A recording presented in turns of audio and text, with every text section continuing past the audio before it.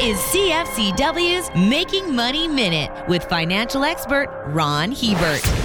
Breweries used to be a business that could count on per capita consumption rising continuously. Companies in the sector were legendary for generating higher profits decade after decade. Then, in 1973, tastes started to change. Per capita beer consumption peaked that year at 128.5 liters per drinking age Canadian. From then on, it has been virtually all downhill. In 2020, that number has shrunk to 69.6 liters. Demand shifted to wines, hard seltzers, and other more fruity concoctions, leaving brewers struggling to change their product mix. Beer is not the growth business it once was. For more information, listen to our Making Money show hosted by Ron Hebert and Gord Whitehead at letsmakemoney.ca or cfcw.com.